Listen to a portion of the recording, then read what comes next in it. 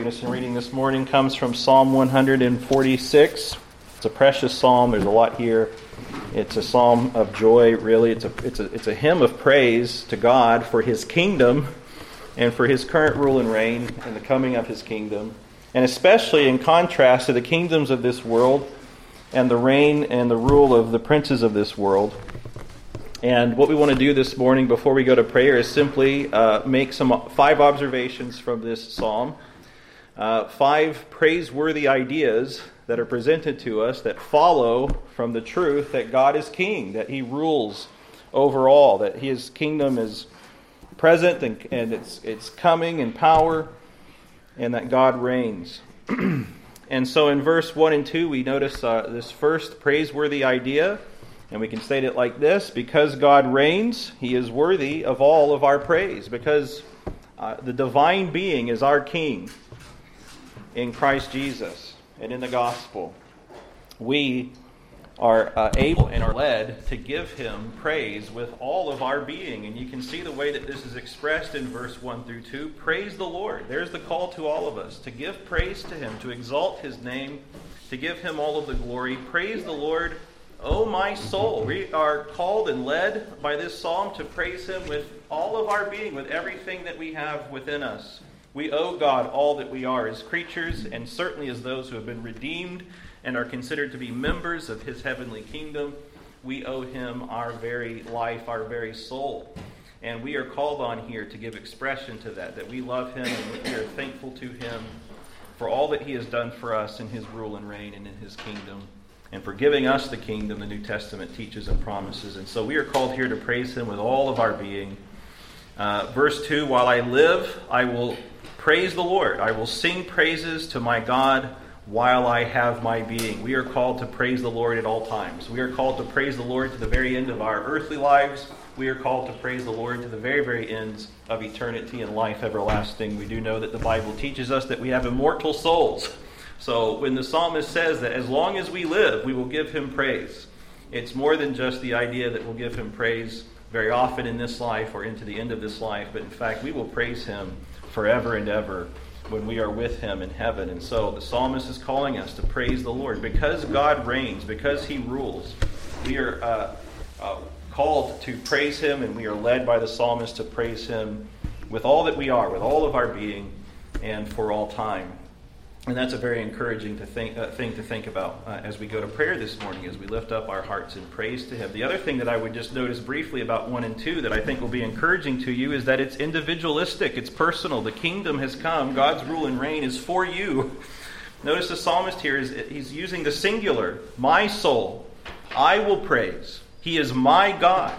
And this is true for us because of what God has done for us in Jesus Christ and applying the gospel by the Holy Spirit in each of our lives. So we come to the Lord this morning as men and as women to praise Him with our whole being.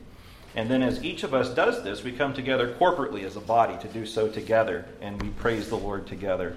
And I just wanted to notice that very briefly. Secondly then, as we go to prayer this morning, the second praiseworthy idea that's presented to us in this psalm is in verse 3 and 4. Because God reigns, we are not to put our trust in princes. We are free from putting our trust and our hope in the princes and the powers of this age. Of course, we pay them respect. We are to submit to them.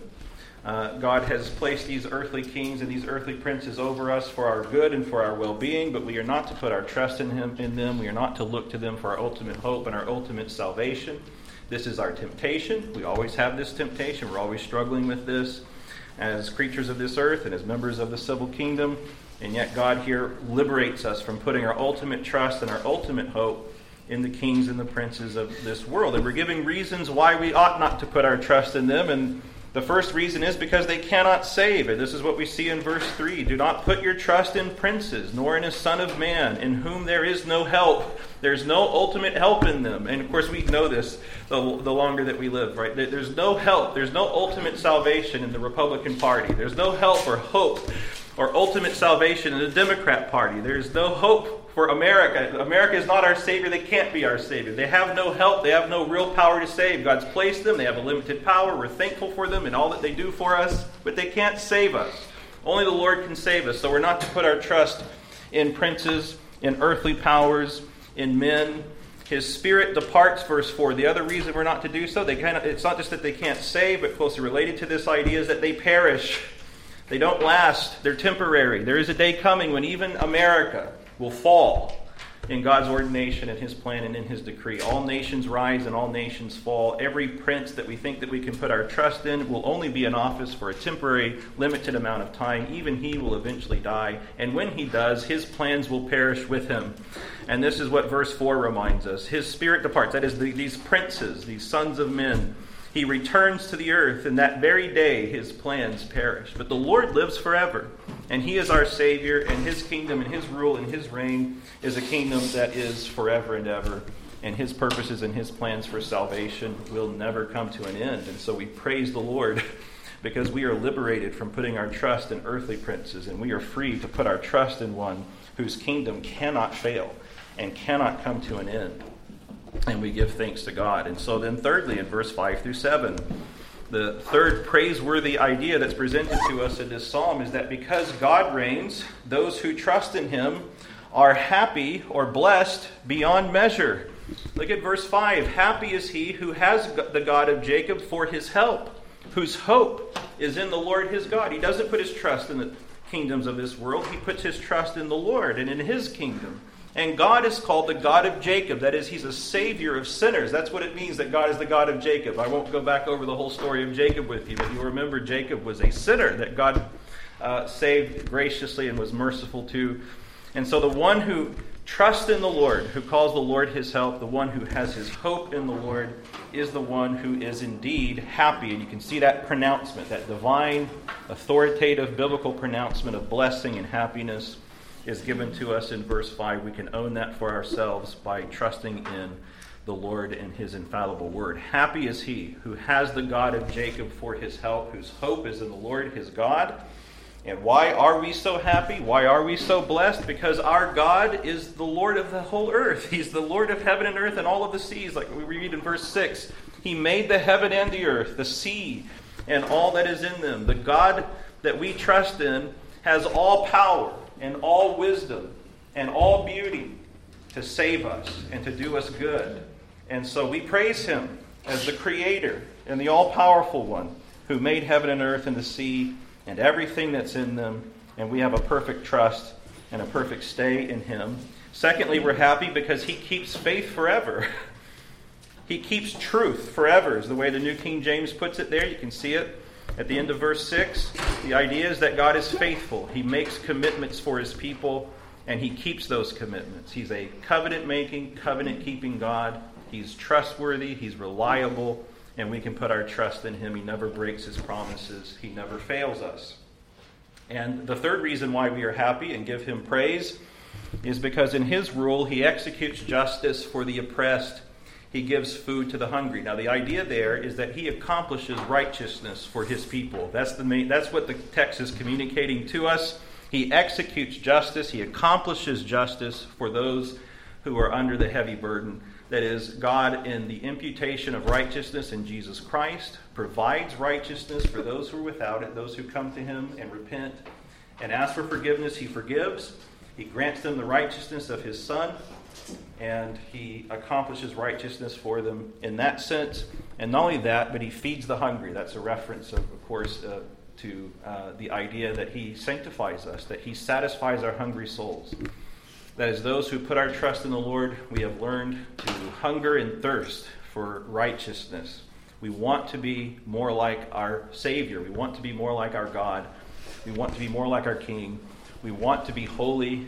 We want to do His will. We want to please Him for all that He's done for us.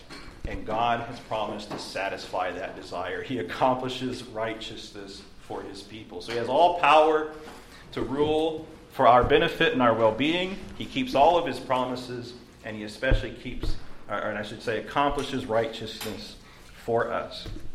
And we're thankful and we give praise to God because He is a true Savior. This is something that the kings of this world cannot do. They do not have all authority in heaven and earth. And they do not always keep their promises. They don't have the ability to. And they are not able to satisfy our hunger for true righteousness.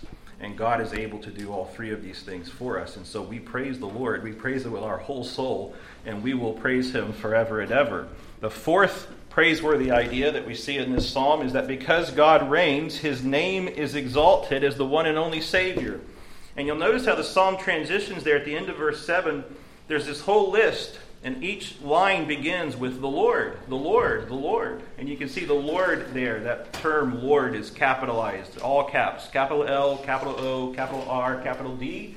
Whenever you see that in the Old Testament, you well know it's a reference to God's Old Testament personal name. It's a reference to his covenant name, the Lord. Jehovah sometimes is the way we translate that into English, or Yahweh.